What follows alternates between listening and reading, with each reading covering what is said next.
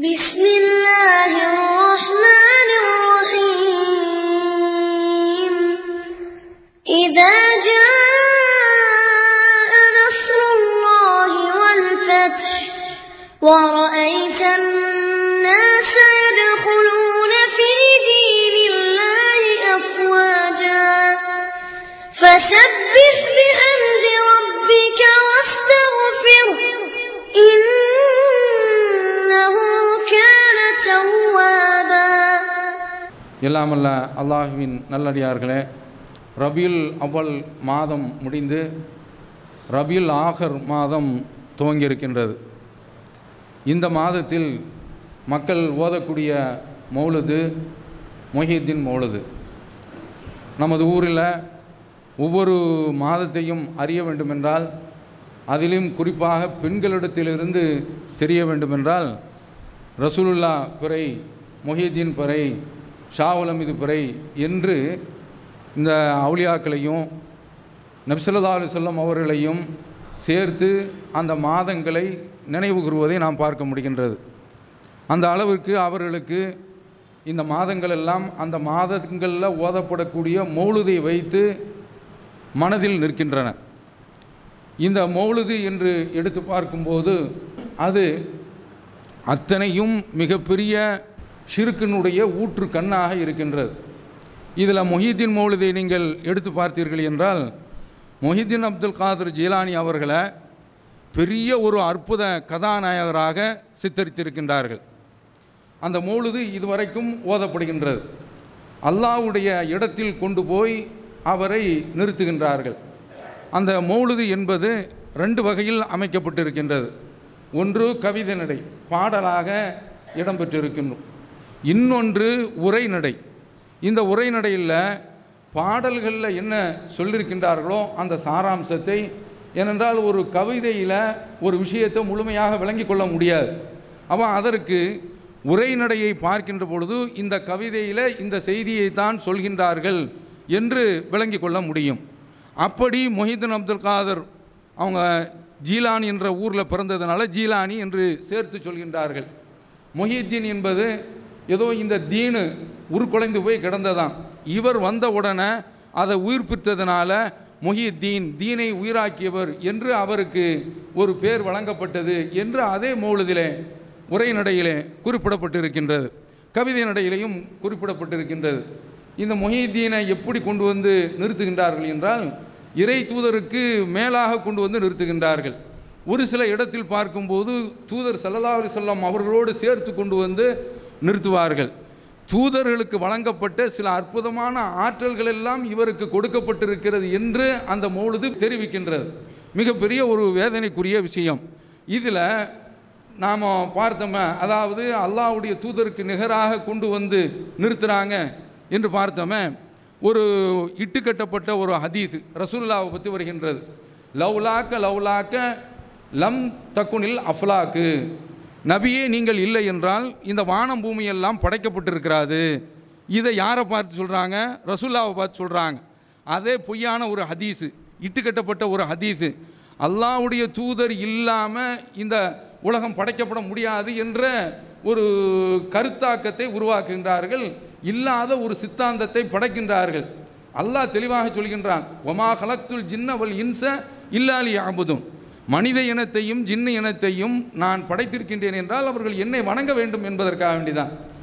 யாரோ ஒருவருக்காக வேண்டி, அல்லாஹ்வுடைய தூதராக இருக்கட்டும் அல்லது வேறு யாராக இருக்கட்டும், அவருக்காக வேண்டி தான் இந்த உலகம் படைக்கப்பட்டது என்று சொன்னால் அதில் எந்த விதமான ஒரு அர்த்தமும் கிடையாது. அது ஒரு கற்பனையான ஒரு செய்தியாக அமைந்திருக்கின்றது. அவர் ரசூலுல்லாவுக்கு இப்படி சொல்கின்றார்கள் என்றால், அதை போல காலல் இலாஹு இந்த கவிதையில் எழுதி வச்சிருக்கிறாங்க. அதாவது ஒமின் விலாயத்திகி, மொஹிதீனுடைய விலாயத்தில் இருந்து உள்ளது தான், வழித்தன்மையில் இருந்து உள்ளது தான். முதல்ல இன்னொன்று புரிஞ்சுக்கிறணும், இஸ்லாத்தில் வழித்தன்மை என்று ஒரு தனியாக கிடையாது. யார் யாரெல்லாம் ஈமான் கொண்டிருக்கின்றார்களோ அத்தனை பேர்களுமே வலியுள்ளார்கள்.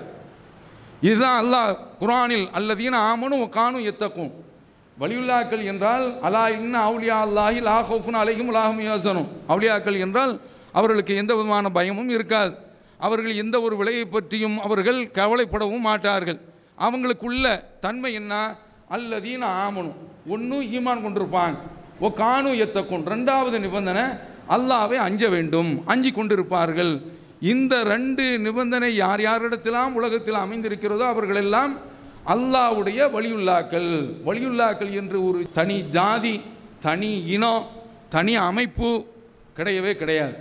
இவர்கள் அப்படி உருவாக்குகின்றார்கள். இதுவெல்லாம் ஷியாவுடைய தாக்கம். ஷியாக்கள்கிட்ட இருந்து சுன்னத் வல் ஜமாத் என்று சொன்னால் மேலப்பாளையத்தை நீங்கள் எடுத்துக்கொண்டீர்கள் என்றால் ஷியா தான். அதாவது உலக படைப்புகளில் மிகவும் மோசமானவர்கள் அவர்கள் தான். இந்த பாருங்கள், இந்த பாபர் மஸ்ஜித் விவகாரம் வந்து விட்டது. 5 ஏக்கர் நிலத்தை நாங்கள் முஸ்லீம்களுக்கு தூக்கி போடுகின்றோம் என்று எலும்பு துண்டை தூக்கி போடுவது போன்று இந்த சுப்ரீம் கோர்ட்டு தூக்கி போடுகின்றது. ஷியா சொல்கின்றான், நீங்கள் அந்த 5 ஏக்கர் நிலத்தை வாங்கவில்லை என்றால் நாங்கள் வாங்கிக் கொள்கின்றோம். இவனை மாதிரி ஒரு கடைந்தெடுத்த துரோகி, இவன் யூதனுடைய கைக்கூலி ஷியா என்பவன். அவன் அந்த ஒரு சித்தாந்தத்தை, கொள்கையை தன்னுடைய கொள்கையாக கொண்டவன் ஷியா. அப்போ இந்த மாதிரியான ஒரு ஷியாக்களுடைய சிந்தனை தாக்கம் தான் மேலப்பாளையத்தில் சுன்னத் வல் ஜமாத் என்ற பெயர்கள் உள்ள ஆட்களிடத்தில் இருப்பதை நாம் பார்க்கின்றோம். இப்போ இவங்க வலியுல்லாக்கள் என்று ஒரு தனி ஜாதியை உருவாக்கி வச்சு அவங்களுக்கு தனி ஒரு சக்தி இருக்கிறது என்று குறிப்பிடுகின்றார்கள். அந்த அடிப்படையில் தான் இந்த கவிதையில் ஒமின் விலாயத்திஹி காலல் இலாஹுலகு, இவருடைய அந்த வழித்தன்மையின் சிறப்பு அந்தஸ்தை கவனித்து அல்லாஹ் அவரிடத்தில் சொல்கின்றான், லவ்லம் தக்குன், நீங்கள் இல்லை என்றால் இந்த உலகமே உருவாகியிருக்காது என்று அந்த கவிதையில் வருகின்றது. லம் தூஜதில் அக்வான், உலவுலம் தக்குன், நீங்கள் மட்டும் இல்லை என்றால் லம் தூஜதில் அக்வானோ, இந்த உலகம் தோன்றி இருக்கிறாது என்று குறிப்பிடுகின்றார்கள். என்றால் முஹிதீனை எங்கே கொண்டு போய் வைக்கிறாங்கன்னு பாருங்கள். நமது ஊர்லேயே தொட்டிலில் பிள்ளையை ஆட்டும்போது அந்த முஹிதீன் அப்துல் காதர் ஜீலானி அவருடைய பேரை சொல்லி அந்த மாதிரியான பாட்டை படிக்கிறது. சும்மா சாதாரணமான ஒரு வயிற்று வலி ஏற்பட்டுருச்சுன்னு வைங்க, அப்போதே என்ன சொல்லுவாங்க தெரியுமா, யா முஹிதீனே, இப்படித்தான். அதாவது முஹிதீனை அழைச்சி பிரார்த்தனை செய்கிறது. இதுக்கு காரணம் என்ன, அந்த மௌலூதினுடைய கவிதை அப்படி அவர்களை காட்டியிருக்கின்றது. ஆலிம் சாக்களும் அப்படி தான் நம்புகிறாங்க. பேர்களை எடுத்தா வீட்டுக்கு வீடு ஒரு மொஹிதீன் இல்லாமல் இருக்காது. பெண்களுக்கும் அந்த பாக்கியம் வேணும் என்று மைதீன் ஃபாத்திமா, ஃபாத்திமாவோட சேர்த்து அல்லது வேறு என்ன பேர் வருகின்றதோ அந்த மொஹிதீன் ஃபாத்திமா இல்லாமல் பேர் இருக்காது. அப்படியெல்லாம் சேர்த்து வைத்திருக்கின்றார்கள் என்றால் மொஹிதீன் மீது அபார ஒரு நம்பிக்கை சமுதாயத்திடத்தில் இருக்கின்றது. அது உடைக்கப்படணும். இன்னும் மௌலூத் ஓதிக்கொண்டிருக்கின்றார்கள். நாமும் அந்த மக்களை அந்த ஷிர்கில் இருந்து மீட்டு எடுக்க வேண்டும், அந்த பொறுப்பு இருக்கின்றது. ஒட்டுமொத்த தமிழகமும் அதே போல் ஒட்டுமொத்த இந்தியாவும் இந்த ஷிர்கினுடைய கொள்கையில் அப்படியே ஊறி கிடந்து கொண்டு இருக்கும். அப்போ நாம் அதை மக்களிடத்தில் தெளிவாக எடுத்து சொல்ல வேண்டும். அதற்காக வேண்டித்தான் இந்த உரை பார்க்கின்ற மாதிரி அப்படி சொல்கிறாங்கன்னா அந்த அளவிற்கு முஹிதீன் அப்துல் காதர் ஜீலானி மீது அதிகமான அளவில் பக்தி இருக்கின்றது. எந்த ஒரு மௌலூத் ஓதினாலும் முதல்ல யாக்குத்பா ஓதாமல் அல்லது அந்த சுபஹான மௌலூத் ஓதி முடிக்கிறாங்கன்னு வைங்க, அந்த யாக்குத்பா என்ற அந்த கவிதையை ஓதி ஆகணும். அது ரொம்ப முக்கியமான ஒரு கவிதை. யாக்குத்பா என்பது முக்கியமான ஒரு கவிதை. அதில் முஹிதீன் அப்துல் காதர் ஜீலானி அல்லாஹ்வுடைய ஸ்தானத்தில் வச்சு பாடுறாங்க. அப்படியெல்லாம் பாடுறதுக்கு அந்த மௌலூதில் உள்ள அந்த கதைகள் ஒரு பெரிய ஒரு காரணமாக அமைந்திருக்கின்றது. பாருங்களேன், ஒரு சம்பவம். முஹிதீன் அப்துல் காதர் ஜீலானி ஒரு மாட்டை துரத்திக்கிட்டு இருந்தாங்களாம். அந்த மாடு அவரை பார்த்து சொல்லிச்சான், நீ இதுக்காக வேண்டியா படைக்கப்பட்டிருக்க, நீ என்ன ஆள் அப்படின்னு சொன்ன உடனே மாடு பேசிச்சு அப்படிங்கிறாங்க. அல்லாஹ் குர்ஆனில் சொல்லும்போது, யா அய்யுன்னாஸ், மக்களே, உல்லிம்னா மன்திக தயிர், எங்களுக்கு பறவை பேசக்கூடிய அந்த ஆற்றல் வழங்கப்பட்டிருக்கின்றது. ஊத்தீனா மின் குல்லி ஷை, எங்களுக்கு எல்லாமே அல்லாஹ் தந்திருக்கின்றான். வா இன்ன ஹாதா லஹுவல் ஃபதுலுல் முபீன், இது இறைவனிடத்திலிருந்து கிடைத்த மிகப்பெரிய ஒரு அருட்கொடை. யார் சொல்கிறாங்க? தாவூத் அலைஹிஸ்ஸலாம் அவருடைய மகனான சுலைமான் அலைஹிஸ்ஸலாம் அவர்கள். ஒஹுஷிர் அலி சுலைமான ஜுனூதுஹு மினல் ஜின்னி வல் இன்சி வத்தைரி ஃபஹும் யூஸவோன். சுலைமான் அலைஹிஸ்ஸலாம் அவர்களுக்கு ஜின்னி இனம், மனித இனம், பறவை அவர்களுக்கு அப்படியே அணிவகுத்து நிறுத்தப்பட்டு இருந்தது. யார் சொல்கிறா? அல்லாஹ் தஆலா சுலைமான் அலைஹிஸ்ஸலாம் அவர்களுக்கு வழங்கப்பட்ட அந்த ஆற்றலை பற்றி சொல்லி காட்டுறோம்.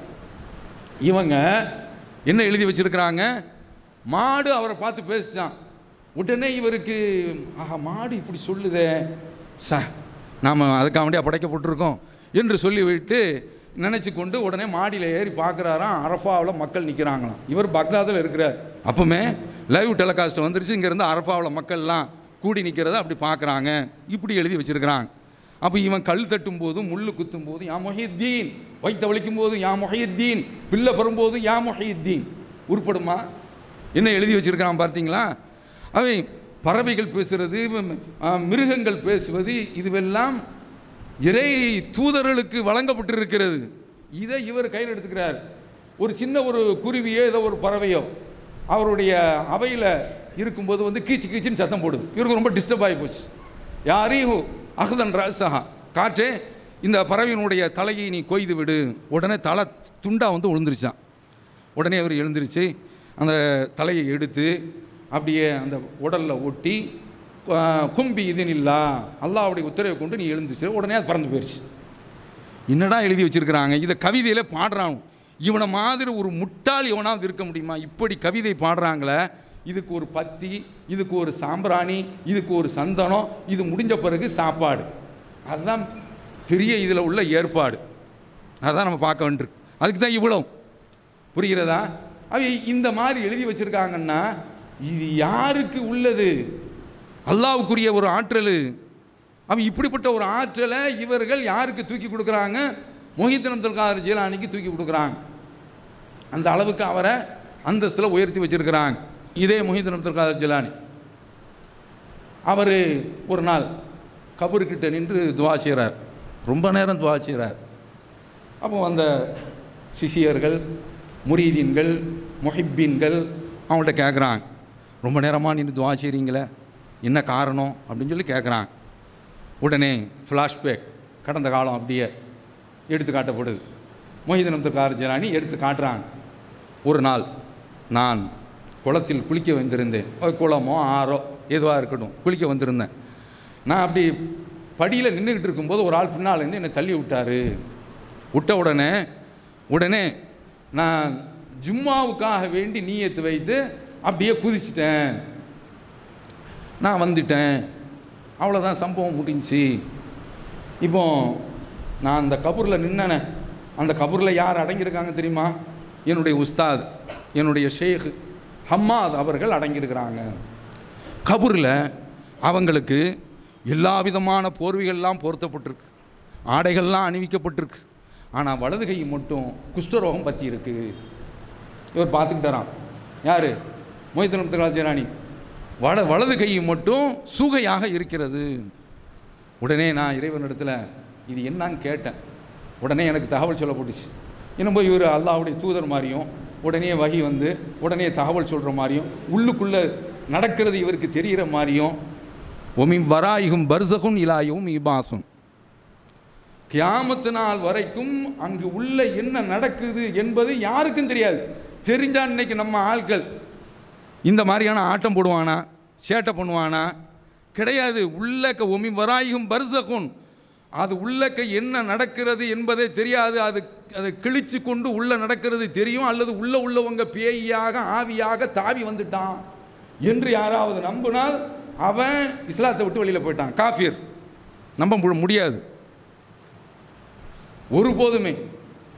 இது மாதிரியான ஒரு நம்பிக்கை கூடாது. அப்போ இவர் உள்ளக்க நடக்கிறது இவருக்கு தெரியுதான். உடனே துவா செய்கிறாரு. கபர்களில் இருந்துட்டு கோரஸாக 5000 அவுலியாக்கள் ஆமீன் ஆமீன் சொன்னாங்களாம். உடனே அவருடைய கையெல்லாம் அந்த சுகையெல்லாம் போக்கப்பட்டு நல்ல கையாகி உடனே ஹேண்ட் ஷேக் அப்படின்னு சொல்லிட்டு வந்து உடனே என்னை சாஃபகனி, என்னுடைய கையை பிடித்து அவர்கள் கையிலாக கொடுத்தார்கள். அரசு பாவிகளாய் இதை மோழுதுன்னு ஓதுறான். இதுக்கு ஒரு கூட்டம், இதுக்கு ஒரு தலப்பாக, இதுக்கு ஒரு ஜிப்பா. அந்த மோழுது ஓதுறது தான். அது நம்ம ஊரில் ஓதுறோமே, அதெல்லாம் ஒன்றும் சங்கையாவெலாம் இருக்காது. தஞ்சை மாவட்டத்தை பொறுத்தவரையில் ஓதுனா அங்கே தான் மகிமையாக இருக்கும். முடிஞ்ச உடனே கைமடக்கும் நல்ல ஒரு 10 ரூபா 20 ரூபா தருவாங்க. நம்ம ஊரில் அந்த காலத்திலேயே நம்ம ஊரில் உள்ள ரேட்டு 2 ரூபா தான், 1 ரூபா தான் தருவாங்க. மற்றகமான ரேட்டு அங்கே 10 ரூபா, 1க்கு 10 என்பது போன்று. அவன் இந்த மாதிரியான ஒரு மௌலுது ஓதுறாங்களே. இதில் முஹித்தீன் அப்துல் காதர் ஜீலானி இந்த அளவில் கொண்டு போய் நிறுத்துகிறாங்க. அதுதான் நம்ம பார்க்கணும். அந்த மௌலுது இப்போது ஓதப்படுகின்றது. அடுத்து பார்க்கின்றோம். அதிலே வரக்கூடிய சம்பவம் நான் ஏற்கனவே ஒரு வசனத்தை வாசித்தேன். ஒஹுஷரலி சுலைமான ஜுனூதுஹு மினல் ஜின்னி வல் இன்சி வத்தைரி பொகும் யூசவோன். சுலைமானுக்கு ஜின்னு, மனித இனம், பறவை இனம் அப்படியே அணிவகுத்து அவருக்காக வேண்டி திரட்டப்பட்டது. அப்படி ஒரு படை அவர்களுக்கு அல்லாஹ் தஆலா வழங்கியிருந்தான். ஜின்னு அவர்களுக்கு கொடுக்கப்பட்டதில் ஒரு மிகப்பெரிய ஒரு அற்புதம். இவர்கிட்ட ஒரு புகார் ஒன்று வருது. ஒரு ஆள் வர்றார், என் பிள்ளை மாடியில் படுத்துருந்துச்சு, காணா போச்சு. உடனே கம்ப்ளைண்ட்டை வாங்கிட்டு இதுக்கு என்ன பரிகாரம் தெரியுமா, கர்ஹுங்கிற இடத்துக்கு போ, அங்கே போய் உட்காந்துக்க, ஒரு கோடை ஒன்று போடு, பிஸ்மில்லாஹி அலா நியத்தி அப்துல் காதர். அப்துல் காதருடைய நீயத்து மணி அடிப்படையில் இந்த கோட்டை நான் போட்டுக்கிறேன், பிஸ்மில்லா அப்படின்னு சொல்லி போட்டு நீ உட்காந்துரு. நடு ராத்திரி போய் உட்காந்துரு. நான் பேயெல்லாம் வர்றது நடு ராத்திரி தான். நல்லா தெரிஞ்சு வச்சுருக்காங்க. நம்ம ஊரில் உள்ள ஆட்கள் பேய் ஓட்டுறது அந்த மாதிரி தான். ராத்திரி தான் பேய் வரும், பகலில் ஒரு பேயும் வராது. அந்த மாதிரி வச்சுருக்கிறாங்க. இவர் அந்த மாதிரி கிளம்பி போயிட்டார். போய் அப்படியே ரவுண்டை போட்டு இப்படி உட்கார்ந்த உடனே ஜின்கள் வருது. அதில் ஒரு ஜின்னு, தலைமை ஜின்னு குதிரையில் வருது. வந்த உடனே அவை உடனே இறங்கி வந்து அந்த கோட்டை முத்தமிடுதான். என்ன மாதிரியான ஒரு அதை எழுதியிருக்காருல்ல, அப்படியே பிஸ்மில்லாஹி அலா நியத்தி அப்துல் காதர்னு எழுதியிருக்குல்ல, அந்த கோட்டை ஒரு முத்தமிடுது. முத்தமிட்டு, யா இன்சி, மனித இனத்தை சார்ந்தவனே, நீ அங்கே வந்த என்ன செய்தி, நாங்கள் நடமாடுற இடமில்ல, எங்கள் காட்டுக்குள்ளே நீ ஆம்பா வந்த என்ன செய்தி அப்படிங்கிறார். என் பிள்ளைய உங்கள் ஆளில் யாரோ தூக்கிட்டு போயிட்டாங்க, கடத்திட்டு போயிட்டாங்க. அப்படியா, யாருப்பா? சார் உடனே தேவையானது ஆள் கிடைக்கல. அப்போ தான் தகவல் சொல்கிறாங்க, அந்த ஜின்னிலேயே ரொம்ப ஒரு பிடிவாதம் பிடிச்ச ஒரு ஜின்னு, அதை கைது பண்ணி கொண்டு வந்தாச்சு பக்கத்தில். ஏன்னா அப்துல் காதர் ஜிலானியில் சொல்லி அனுப்பியிருக்கிறார், இந்த ரிசல்ட்டை வந்து சரியாக கொடுக்கலன்னா பெரிய சிக்கல் ஆகிடுமே. உடனே சொல்லி உடனே கத்தில் அவ்வளோதான், முடிஞ்சு போச்சு. தலையை வெட்டியாச்சு. பிள்ளையை அங்கேருந்து வாங்கிட்டு பத்திரமா கொண்டு வந்தாச்சு. அல்லாஹ்வுடைய தூதர் ஒரு தடவை சுபுகளை தொழுதுகிட்டு இருக்கிறாங்க. சண்டை போடுற மாதிரி புகாரி முஸ்லீம்லாம் வரக்கூடிய ஹதீஸ். தொழுது முடித்த உடனே ரசூலுல்லாஹ்ட்ட கேட்குறாங்க, என்ன இன்னைக்கு வித்தியாசமாக இருந்துச்சு அல்லாஹ்வுடைய தூதரை என்று கேட்கும்போது, இஃப்ரீத் என்ற ஒரு ஜின்னு தொழுது கொண்டு இருக்கும்போது என்கிட்ட ரொம்ப சேட்டை பண்ணுச்சு. தொழுகையில் நான் கவனத்தோடு இருக்கிறத அது தடுத்து நிறுத்துது. என்னால் தொழுகையில் கவனம் செலுத்த முடியலை. அப்படின்னா அதை அல்லாஹ் எனக்கு ஒரு ஆற்றலை தந்து நான் அதை வசப்படுத்தி விட்டேன். என்னுடைய கையில் நான் பிடித்து விட்டேன். அப்படி பிடித்த உடனே என்னுடைய சகோதரர் சுலைமான் அலைஹிஸ்ஸலாம் அவர்கள் செய்த ஒரு துவா எனக்கு நினைவுக்கு வந்தது. ரப்பி ஹப்லி முல்கன் லா என்பது ரப்பி ஃபிர்லி வ ஹப்லி முல்கன் லா என்பது என்று முஸ்லீமில் வருகின்றது. லா என்பதில் அஹதின் மின் பாதி, எனக்கு ஒரு ஆட்சியை கொடு, அந்த ஒரு ஆட்சியை எனக்கு அடுத்து யாரும் பெறக்கூடாது. அப்படிப்பட்ட ஒரு சிறப்பான, எனக்கு அடுத்து யாருமே இந்த மாதிரியான ஒரு அந்தஸ்து அவங்களுக்கு வழங்கப்படக்கூடாது. இறை தூதர் கேட்குறாங்க, அல்லாஹ் அங்கீகரிச்சுக்கிட்டான். அப்படிப்பட்ட ஒரு சிறப்பான ஒரு ஆட்சியை கொடு என்று இறைவனிடத்தில் பிரார்த்தனை செய்தாங்க. ஜின்னு அவர்களுக்கு வசப்படுத்தி கொடுக்கப்பட்டது. ஜின்னு அவர்களுக்கு இங்கேயும் லெப்பமார்கள்லாம் அந்த வேலையெல்லாம் சொல்லுவாங்க. சில பேர் கடந்த காலத்தில் நாங்கள் ஓதும்போது சொல்லுவாங்க, அவர்கிட்ட ஜின்னு வசப்படுத்தி இருக்கிறார், இப்படி கதை சொல்லுவாங்க. ஜின்னு வசப்படுத்தி இருந்தால் இவன் 5க்கும் 10க்கும் தல்ஸ்மாத்து ஓதி எழுதி பார்த்துக்கிட்டு இருக்கான். இப்போ நீ எங்கிட்ட ஜின்னு வசப்படுத்தப்பட்டுருன்னு வைங்க, நேராக ரிசர்வ் பேங்க்கு போ, எடுத்துகிட்டு வா அப்படின்னு சொன்னால் அது பாட்டு தூக்கிட்டு வரப்போகுது.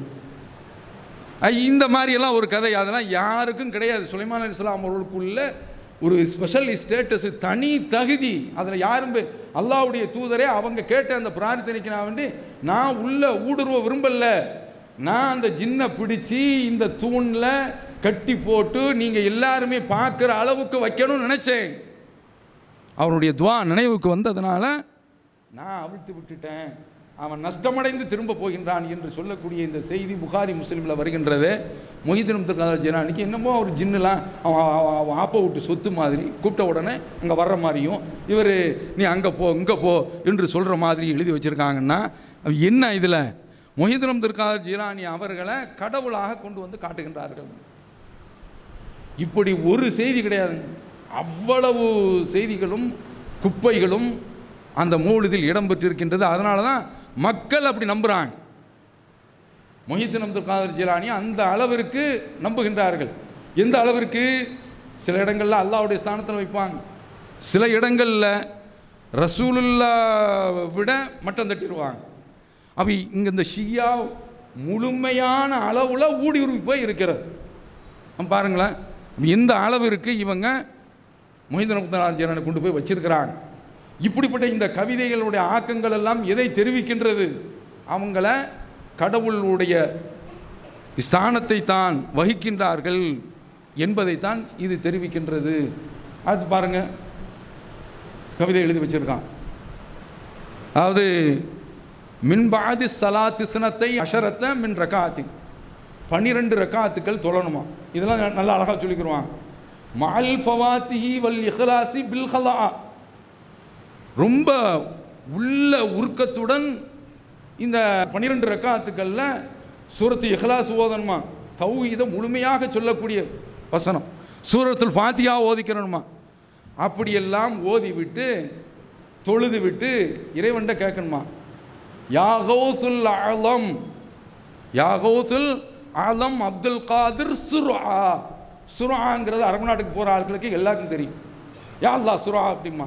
ஒரு டீ எடுத்துக்கிறதுக்கு அவன் ரொம்ப அவசரத்துக்காரன். சவுதியில் உள்ளவங்க ரொம்ப அவசரம், ஒரு சாயா ஊற்றிட்டு கொண்டு வரதுக்குள்ளே யா அல்லாஹ் சுர்ஆ அப்படிமா கொண்டு தான் வருவான். யா அல்லாஹ் சுர்ஆ அப்படிமா. யா அல்லாஹ் சுர்ஆனா அல்லாவே நீ வா அப்படின்னு அர்த்தம் இல்லை. எல்லாத்துக்குமே அவன் செய்வான். சும்மா சாதாரணமாக பேசும்போதே யா அல்லாஹ் சுர்ஆ இப்படியே சொல்லுவான். இவன் சொல்கிறான், யா கௌசுல் ஆலம் அப்துல் காதிர் சுர்ஆ. முஹித்தீன் அப்துல் காதர் ஜெயிலானியே சீக்கிரம் வந்துருங்க. அவன் கிறிஸ்தவர்கள் சொல்லுவாங்க, இறங்கிடும் ஐயா, மூலம்தான் இறங்கும் சொல்கிறான்ல. இந்த மாதிரி இவன் யா கௌசுல் ஆலம் அப்துல் காதிர் சுர்ஆ, சீக்கிரமா. யா கௌசுல் ஆலம் யா சையது ஹுலூரினி யா முஹியத்தீன், முஹியத்தீனே என்னிடத்தில் இப்போது ஆஜராகி விடுங்கள். இதுதான் படிக்கிறான். என்னடா இது? ததுவூஹும் லா யஸ்மஉ துஆக்கும் வலவ் சமிஉ மஸ்தஜாபு லக்கும். நீங்கள் அவர்கள் எவ்வளவுதான் கூப்பிட்டு கொண்டிருந்தாலும் உங்களுடைய பிரார்த்தனையை அவர்கள் கேட்க மாட்டார்கள். பக்தாதில் தாங்க அடித்தான் முதல் புஷ். என்ன மாதிரியான அடி, அத்தனை முஸ்லீம்களையும் கருவறுத்தான். எங்கே போயிருந்தார் முஹித்தீன்? இவன் பக்தாதில் உள்ள ஆட்களை இங்கேருந்து கூப்பிட்டுக்கிட்டு இருக்கான். முஹித்தீன் இங்கே வா அப்படிங்கிறான். அங்கே போயிட்டான ஜார்ஜ் புஷ், போய் அடித்தான. என்ன செய்ய முடிஞ்சு? ஒன்றுமே செய்ய முடியல. இவன் கூப்பிடுறான், முஹித்தீனே இங்கே வந்துருங்க. அதான் அல்லாஹ் தஆலா சொல்கிறான், லா யஸ்மஉ துஆக்கும், உங்களுடைய துவாவை அவர்கள் கேட்க மாட்டார்கள். உலவ் சமிஉ, ஒரு பேச்சுக்கு அப்படி கேட்டால் மஸ்தஜாபு லக்கும், உங்களுக்கு பதில் சொல்ல மாட்டார்கள். ஒ யௌமல் கியாமத்தி யக்ஃபுரூன பிஷிர்கிக்கும், கியாமத் நாளில் நீங்கள் கூப்பிட்டீங்களா என்பதை அவர்கள் மறுத்து விடுவார்கள். உலா யுனப்பியுக மிஸ்லுல் கபீர், அல்லாஹ் போல உனக்கு இது மாதிரியான தகவலை வேறு எவனுமே சொல்ல முடியாது. என்ன மாதிரியான வசனம்? இந்த வசனங்களை எல்லாம் பெற்ற இந்த மக்கள் இந்த முஹித்தீனை கூப்பிடுறாங்கன்னா என்ன அர்த்தம்? ஆலூரில் ஆரம்பத்தில் பிரச்சாரத்திற்காக வேண்டி போயிருக்கும் பொழுது ஒரு வீட்டில் நம்ம சகோதரர்கள் மாட்டிக்கிட்டாங்க. அதில் இருந்து வெளியில் வந்து இப்படி பல கொள்கையில் போயிட்டாங்க.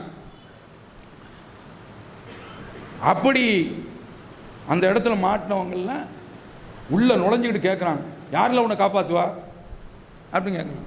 அல்லாஹ் முஹித்தீன் சொல்லு. எந்த அளவிற்கு ஊடி இருக்கும் போயின்னு பாருங்கள். நான் பிடிச்சான், வடநாட்டில் பிடிச்சி உத்தரகாண்ட் போன்ற இடங்களில் பிடிச்சி அடிக்கிறான், அடிச்சே கொள்கிறான். ஜெய் ஸ்ரீராம். 2 பேருக்கு என்ன வித்தியாசம் பார்க்குறோமா இல்லையா? அவர் வித்தியாசமே பார்க்க முடியலை. இவன் முஹித்தீன் என்று சொல்லி கொண்டிருக்கின்றான், அவன் ஜெய் ஸ்ரீராம்ங்கிறான். ஆனால் முஹித்தீன் சொல்கிற ஆளையும் அல்லாவை அழைக்கிற ஆளையும் அமித்ஷாவும் மோடியும் ஒரே இடத்த தான் வச்சு பார்க்குறான். அதனால தான் நாம் இவங்கள பார்த்து சொல்கிறோம், இங்கே வந்துடுறா நீ. இப்போ என்னன்னு கேட்டால், அஸ்ஸாமில் 1400 கோடி ரூபா செலவழித்து NRC, national registration of citizen என்பதை கொண்டு வந்தான். ஃபெயிலியரு, அது தோற்று போச்சு. 19 லட்சம் மக்கள் வெளியில் நிற்கிறாங்க. அவன் என்ன நினச்சான் தெரியுமா? முஸ்லிம்களை மட்டும் வந்தேரிகள் என்று சொல்லி அவர்களை மட்டும் வெளியே தள்ளியாரணும் என்று பார்த்தான். ஆனால் அதில் மாட்டிக்கிட்டு இருக்கிறது பெரும்பாலான இந்துக்கள். அந்த ஊர் மக்களே காரி துப்புறான். அதில் இந்த இவன் இருக்கிறான, இவன் இப்போ போனாங்களா ஒரு கட்டப்பையா ரஞ்சன் கோகாய் தினமணி, வாழ்த்த மனமில்லை, பாராட்ட முடியவில்லை என்று இவனை பற்றி எழுதுறான். இந்த குள்ள நரி, இந்த குட்டை, இவன் செய்த வேலை என்னுடைய நேரடி பார்வையில் நடத்தணும் என்று சொல்லி கோளாறு. அவ்வளோ பேர்களும் வெளியே தள்ளப்பட்டு விட்டார்கள். அதில் முஸ்லீம்களுக்கும் இன்று வெளியில் தள்ளி போயிருக்கிறாங்க. இப்போ இவன் இந்த ஹாமானு யார், அமித்ஷா நாடாளுமன்றத்தில் அறிவிக்கிறான், அகில இந்தியா அளவில் இதை கொண்டு வர போகிறோம் என்று அறிவிக்கின்றான். அஸ்ஸாமிலேயாவது ஒரு கட் ஆஃப் டேட் ஒன்று வச்சான் 1971. ஏன் இந்த தேதியை வச்சான்? வங்க பிரிவினை நடந்துச்சு. அதனால் அங்கேருந்து நிறைய பேர் வந்தாங்க. அதை இந்திரா காந்தி அரசை அதை ஆதரிச்சுன்னா இந்திரா காந்தி தான் பாகிஸ்தானை ரெண்டாக பிரித்தா. அதனால் அதை ஆதரிச்சான். நீ மற்ற இடங்களில் என்ன கட் ஆஃப் டேட் வைக்க போகிற? சுதந்திரம் அடைஞ்சதுலேருந்து மேலப்பாளையத்தில் நான் வாழ்ந்துக்கிட்டு இருக்கேன், இங்கே உள்ள மக்கள் வாழ்ந்துக்கிட்டு இருக்காங்க. அப்போ என்ன நினைக்கிறான்னா, முடிஞ்ச அளவிற்கு முஸ்லீம்களை வெளியே தள்ள வேண்டும் என்று நினைக்கின்றான். அடித்து கொள்றான்வன். அப்போ இந்த சந்தர்ப்பத்தில் இறைவனிடத்தில் இருந்து ஒரு பாதுகாப்பு நமக்கு கிடைக்க வேண்டும் என்றால், வந்தால் எதிர்கொள்வோம், வீறு கொண்டு எழுவோம், அது வேற பிரச்சனை. ஆனால் அல்லாஹ்வுடைய அருள் வேண்டும் என்றால், தௌஹீது இருந்தால் அல்லாஹ் ஒரு மூசா நபியை காப்பாற்றியது போன்று, ஃபிரௌனிடத்தில் இருந்து காப்பாற்றியது போன்று, கடலில் இருந்து காப்பாற்றியது போன்று, ஒரு இப்ராஹிம் அலைஹிஸ்ஸலாம் அவர்களை நெருப்பிலிருந்து காப்பாற்றியது போன்று, கஹஃப் வாசிகளை இளைஞர்களை குகையில் வைத்து உறங்க வைத்து காப்பாற்றியது போன்று நம்மையும் காப்பாற்றுவான். என்ன வேண்டும் நம்மிடத்திலே? தௌஹீது வேண்டும். ஆனால் வேதனைக்குரிய விஷயம் என்ன தெரியுமா? தௌஹீத் ஜமாத்தில் உள்ளவர்களை இன்றைக்கு சுன்னத்துல் ஜமாத்தில் உள்ள ஆட்கள் பக்கா முஷ்ரிக்குகளுக்கு பின்னால் நின்று ஜனாசா தொழக்கூடிய மோசமான கேடுகட்ட ஒரு நிலையை நாம் பார்த்து கொண்டிருக்கின்றோம். மா கான லில் முஷ்ரிக்கீன் அன் யஅமுரு மசாஜித் அல்லாஹ், அல்லாஹ்வுடைய பள்ளியை நிர்வகிப்பதற்கு முஷ்ரிக்கீன்களுக்கு தகுதி கிடையாது. அல்லாஹ் சொல்கின்றான், ஷாஹிதீன் அலா அன்ஃபுஸிஹிம் ஃபில் குஃப்ர், இவர்கள் குஃபருக்கு சான்று பகிர்ந்து கொண்டிருக்கின்றார்கள். ஓ ஃபின்னாரிஹும் ஹாலிதூன், நரகத்தில் அவர்கள் நிரந்தரமாக இருப்பார்கள் என்று அல்லாஹ் சொல்கின்றானே. அந்த முஷ்ரிக்கின் பள்ளிவாசல் பரிபாலனம் நிர்வாகம் என்று சொன்னால் பல்பு மாற்றுறது, ஃபேனை மாற்றுறது, கழிவறையை கட்டுறது, மின்சாரம் தன்னுடைய கட்டணத்தை கட்டுறது, அது கிடையாது. யார் தொலை வைக்கிறாங்களோ அவங்க. பள்ளிவாசலுடைய பரிபாலனம் என்பது இமாமு. இப்போ இந்த முஷ்ரிக்கான ஆட்களுக்கு பின்னால் சில இடங்களில் ஷிர்க் வைக்கக்கூடிய பள்ளிகளில் போய் சர்வ சாதாரணமாக போய் தொழுது கொண்டிருக்கக்கூடிய அவல நிலையும் பார்க்கின்றோம். நாம் வளர்த்து வந்த இந்த தௌஹீத் ஜமாத்திலேயே இன்றைக்கு இந்த ஷிர்க்கின் பக்கம் போகின்றார்கள் என்றால் எவ்வளோ பெரிய ஒரு கேடுகட்ட ஒரு நிலை, அவல நிலை, வேதனைக்குரிய நிலை, விசனத்திற்குரிய ஒரு நிலை நினச்சி பாருங்கள். அப்போ என்னன்னு கேட்டால், இந்த ஷிர்க்கை பற்றி உள்ள விளைவு தெரியல, மறுமையில் நமக்கு பாதுகாப்பு, இந்த ஒரு உலகத்தில் நாம் கொஞ்சம் அடிக்கப்படலாம், கொல்லப்படலாம், ஒட்டுமொத்த சமுதாயத்திற்கும் அல்லாஹ்வுடைய தௌஹீத் என்று நம்மிடத்தில் இருந்தது என்றால் அற்புதத்தால் அவன் பாதுகாப்பான்.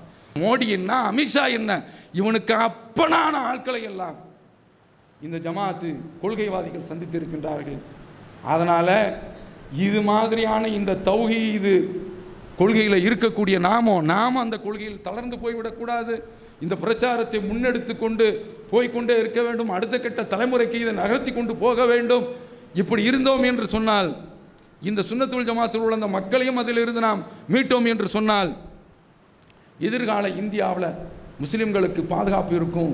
இம்மையில் பாதுகாப்பு, மறுமையில் பாதுகாப்பு. ஷிர்கின் பக்கம் நாம் எந்த ஒரு வகையிலும் போய்விடக்கூடாது.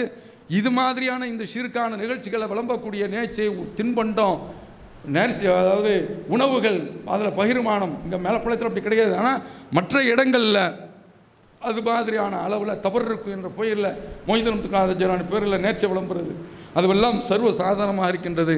இது போன்ற இந்த விஷயங்கள்லாம் நாம் விழிப்புணர்வமாக இருக்க வேண்டும். அல்லாஹ் அதற்கு அருள் செய்வானாக என்று கூறி நிறைவு செய்கிறேன். வா ஆஃபிரு தஅவானா அல்ஹம்துலில்லாஹி ரப்பில் ஆலமீன்.